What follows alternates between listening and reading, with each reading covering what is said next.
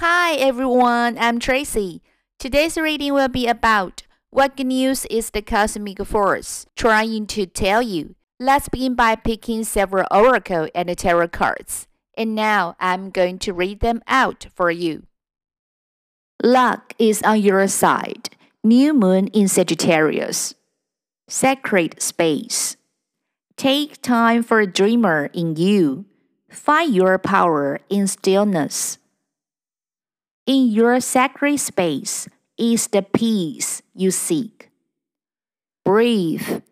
Take several deep breaths and exhale slowly to awaken your energy and to release old patterns. Fairness. This situation will be handled in a fair and just manner. Braid. Period of prosperity and abundance. Caterpillar. Things will not always be this way. A change is coming. End. Work, achievement, success. The December card. Stork. News of a birth or new business opportunity. Ego. Trump over troubles, obstacles.